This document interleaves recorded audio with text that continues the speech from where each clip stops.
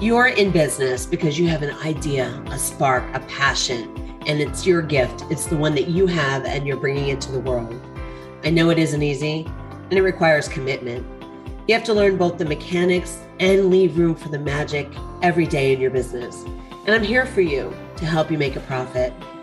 I'm Dawn Kennedy, your host of the Profit Accelerator podcast. I'm an attorney, author, mentor, and CEO of a growing coffee company. I'm in this with you every single day. Thanks for joining me on the show that looks at all aspects of business, from the mindset to the sales to the money left over at the end of the month, with tips and strategies to help you navigate this amazing ride called entrepreneurship. Thanks for making us part of your journey.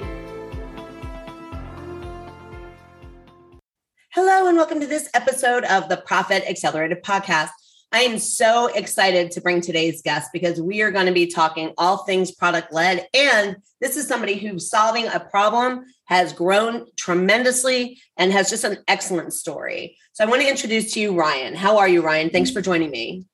Thanks for having me, Dawn. I'm looking forward to having a chat. So tell everyone who you are and who you serve. Yeah, so my name's Ryan Margolin. We have a company called Professional Hair Labs, and historically we've served individuals who have lost their hair through hereditary means or health issues, such as cancer where they've had chemo. So we develop products for them to use on their scalp to treat their scalp and also wear their hair pieces or wigs. That's been us for the last 20 years. We've since moved into a space where we're manufacturing a higher level or a more wide level of cosmetics, such as body care, skin care, more hair care products. So it's really diversified and opened, the doors to serve a larger amount of people, and bringing the same principles and methodologies that we've used to grow our business, just into a deeper space in the cosmetic industry. I love that. So I do need you to share to everybody listening how you got started, because your story is phenomenal. Yeah, well, I grew up, both of my parents worked growing up. My mother was a master hair technician. My dad was a businessman. They opened up a hair studio in New Jersey and New York. And over a period of, a couple of years, they decided they wanted to relocate down to Florida. And that's where I grew up for most of my life, or most of my younger life anyway. And after a period of time, my mom got chemical poisoning from the products that she was using. They were, chemical-based solutions that contained toluene, xylene, hexane. And over a period of time, regardless of how well the place was ventilated or the careful approach that was taken of use, she became sick. And she's okay now, but it did force her into early retirement. And my dad sold the business then and went into a space of focusing on a product line that was safe for technicians and safe for the hair wearers, because predominantly the hair replacement industry was so small that it wasn't governed, say, by the FDA or anything. And the manufacturers making the products could get away with pretty much anything they wanted to.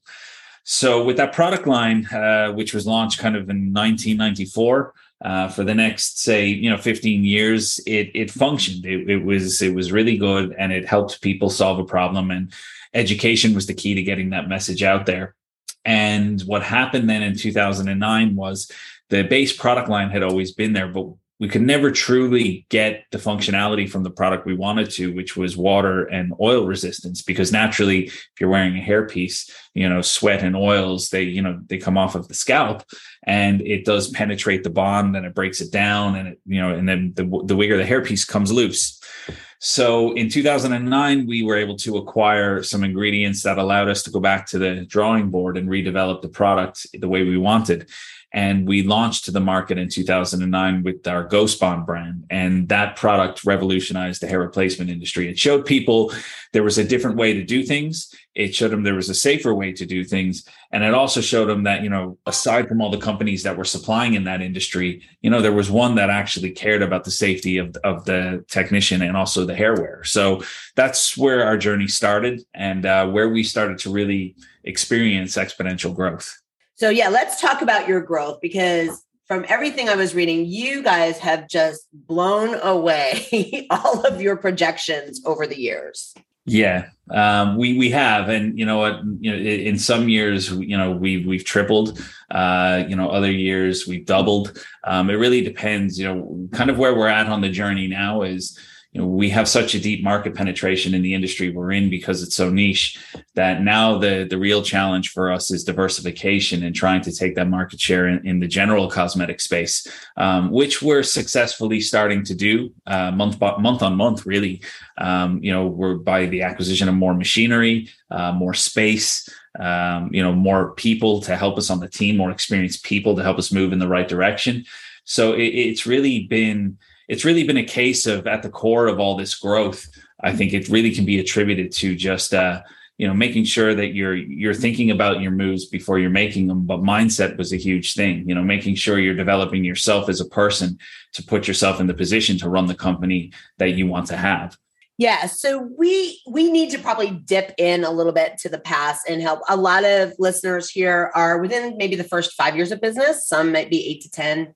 How did you get started when did you start doing that self-help or the self-development? And, how fast did you put this stuff together to make it so that you could grow? Yeah, for myself, I mean, I really started focusing on my own self-development over 10 years ago, probably even a little bit more.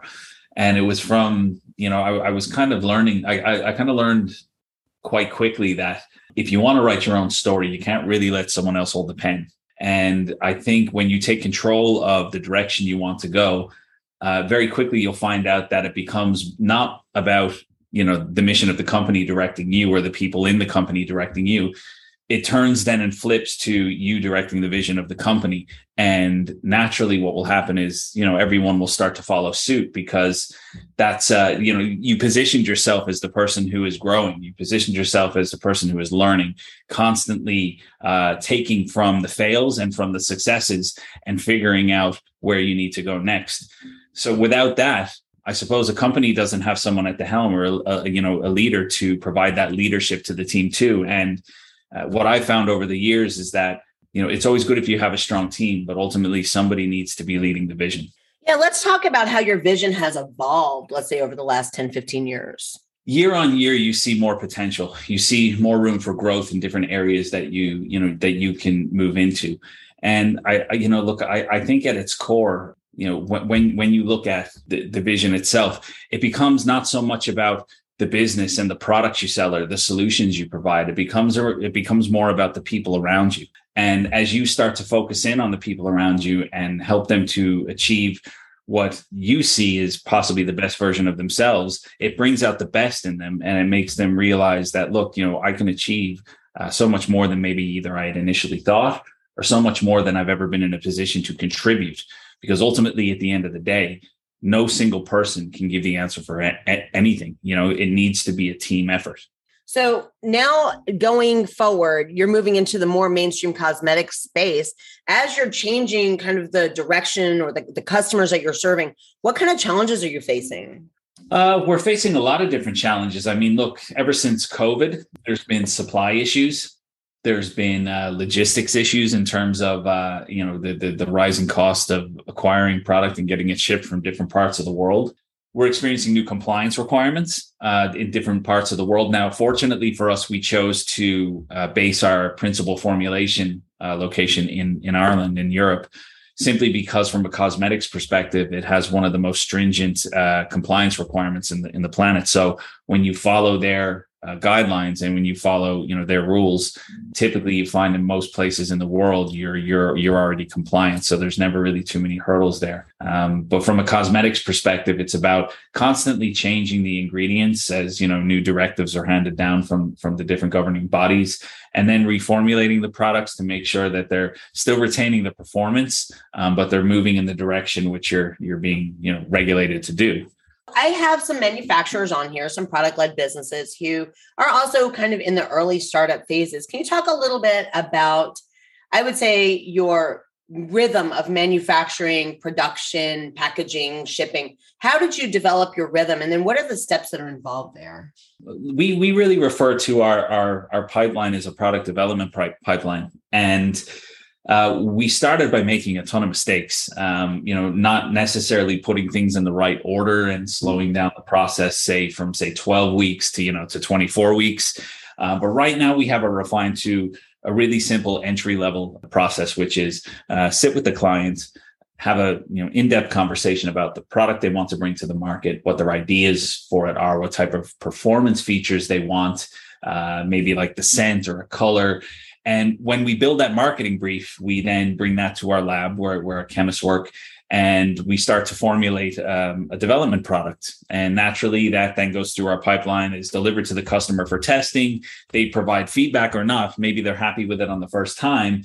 And then we start to move on to the second phase, which is the development of, I suppose, the legal parts of the product. Because naturally, and even through our experience, you want the customers who are working with you to make sure that they're protected from all angles. So taking from our experience of the challenges that we went through specifically around counterfeits, we bring them through the legal process, such as, trademarks and making sure you have the domains registered in the right locations and their brand fully protected.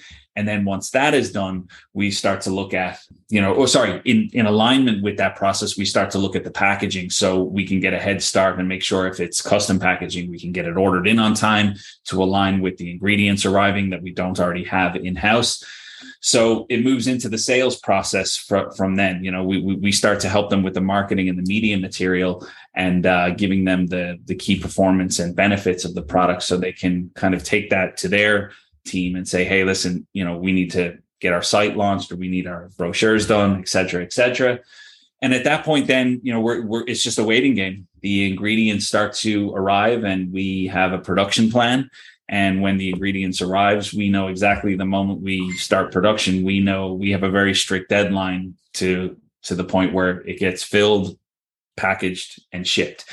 All in all, if it's a base formulation of ours, we've been able to refine it from a 16-week process down to a 4-week process. But if it's a true custom formula, you're really looking at about 12 weeks now. And I think that's pretty much the best you're going to get out of a custom formula timeline in today's day and age, because right now, raw materials, ingredients are a struggle to get a hold of. And really what it comes down to in most cases is the manufacturers who have the buying power to buy up lots of it are getting the first allocation of shipments that come into these to these manufacturers. So or wholesalers, whoever you're doing business with, right now it doesn't matter. Manufacturers are backed up, wholesalers are backed up, distributors are backed up, everyone's backed up.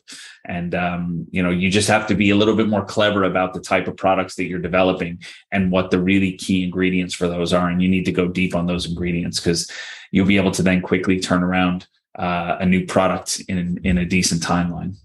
Right. And so as you are doing this for, other companies as well as your own, talk to me a little bit about that whole process of making sure that you are still getting your own stuff to market. So I do actually have 2 people I'm thinking about that manufacture white label for other people who are or customers.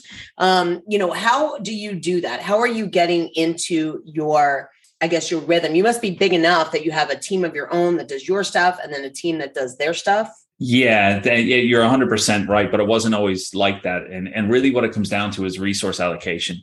Obviously, you have a certain amount of time in the day, and you have a certain amount of, resources at your disposal, whether it's yourself or whether it's, a couple of team members. Right now we have our own brand, we have private label, we have custom formula, for contract manufacturing, et cetera.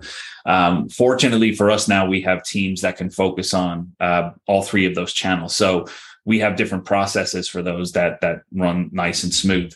But moving back to when we didn't have that, there was a lot of there was a lot of tension points there because you didn't always have the resources to work with that. So in cases like that, we would literally set out temporary employees to come in, and we would give a per unit cost on each bottle that was filled rather than a daily rate. Because what you're doing then is you're ensuring that you're holding your margins and retaining your margins. And then if somebody comes in and accepts the job for the period of time, they have clarity on, what they're getting and what the expectation level is. So if somebody produces or hand fills say 800 bottles during the day, they know exactly what they're getting. Whereas, if you were paying them a daily rate, you might only get 500 bottles a day and you would lose your margin then on the product. So it is a bit of a balance. You have to kind of think a little bit outside of the box when you're a small team and you're offering multiple services.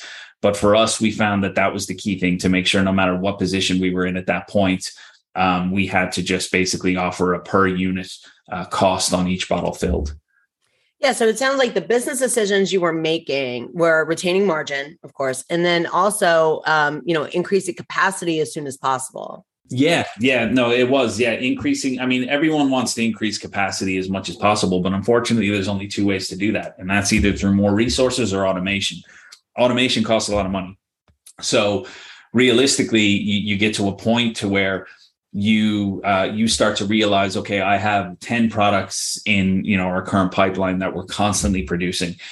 So what you do then is you look at your resources of how many people that are doing it at the moment versus what the potential output on automating that process would be through a filling line. And, there is times where, there is financial strain, especially if you're investing in that type of equipment. But for me, and my experience, when you get to that point of being able to automate the process, you have a set amount of people on that, pretty much the same as what you were doing manually, but you'll be able to have a much higher output. And that's really how you scale with cosmetics in my eyes. That's how we've done it. Look, I've spoken to other, manufacturers and some in the cosmetic space where they would have a different approach. They'd go straight to a bank, finance a ton of money, and then they bury themselves in debt, for the next, 20, 30 years. And look, they leverage it correctly. Don't get me wrong.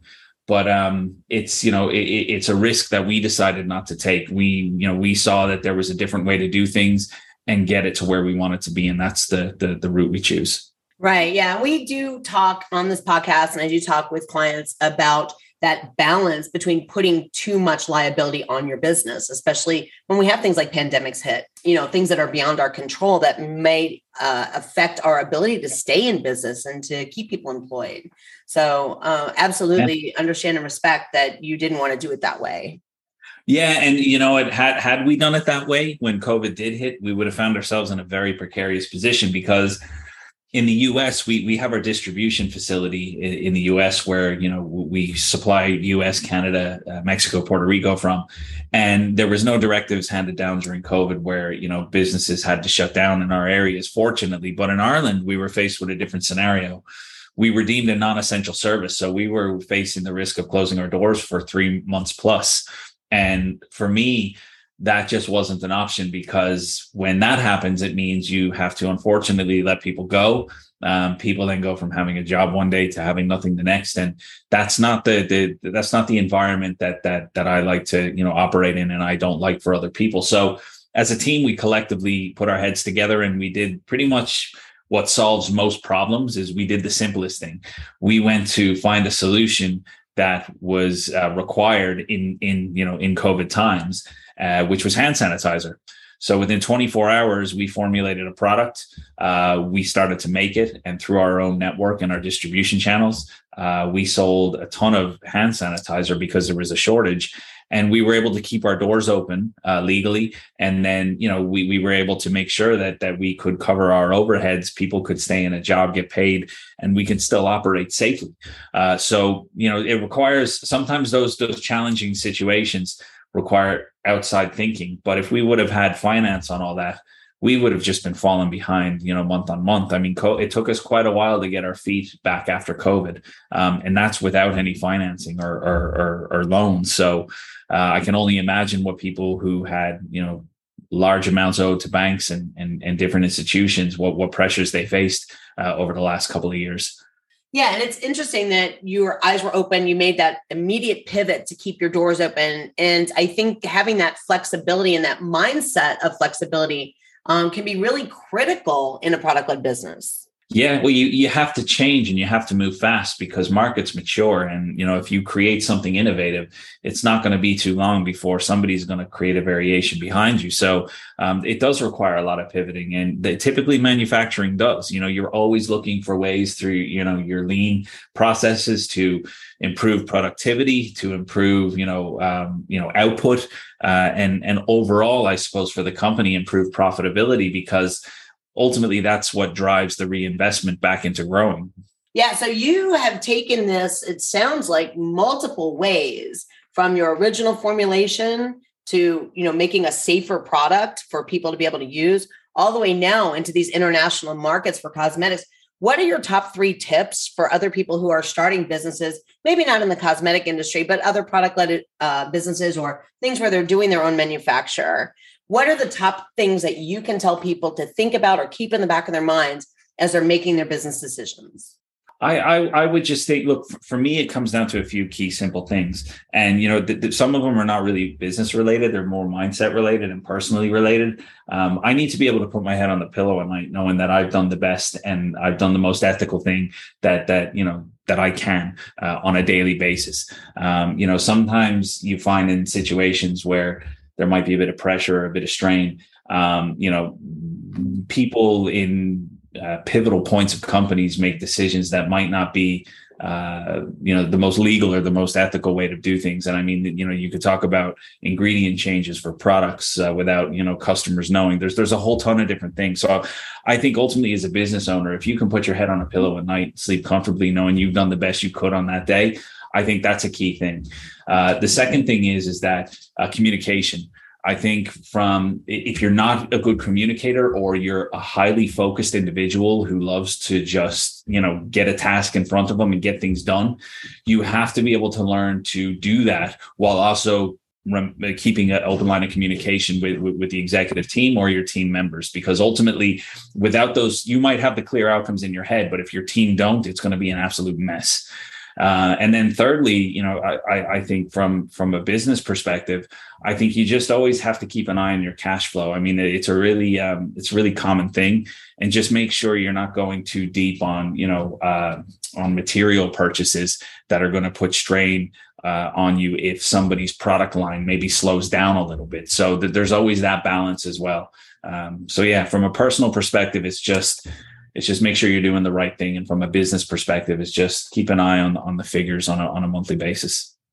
And I think anybody listening, no matter what business they're in, the idea that you have to have good ethics, good communication, and solid cash flow, I mean, that is just business advice that anybody can use. Yeah. And I tried to keep it as general as possible there. But I mean, if you look at, from a reputation perspective, I mean, you could spend 20 years building a reputation, and it literally only takes in this day and age, one wrong move to absolutely destroy it. So, when you kind of think like that, it forces you to think a little bit differently. Yeah, that is so important. Thank you so much for joining me here today. How can people find your products? How can they find out about you and, maybe learn a little bit more about your company? Yeah, so you can go to our website. It's prohairlabs.com. We're also on all major social media channels: Facebook, Instagram, TikTok. My main hangout is LinkedIn. You can just search for me on LinkedIn and you'll find me through the search engine. And that's really about it. Great. So we're going to put the links down inside the show notes here so that you can just click a link and you can go straight to the website. And thank you so much for taking the time to share your wisdom with us. I mean, really appreciate it. Thanks, Don. I appreciate it. It's been fun. Well, we'll talk to you next time on the next episode of the Profit Accelerator podcast. Take care. Thanks for tuning into this episode of the Profit Accelerator podcast. If you want some more information about me or free resources, please visit my updated website, DawnKKennedy.com. Follow me on social at Dawn K. Kennedy XO on Instagram and on Facebook at Dawn K. Kennedy Mentor. I'll see you next time.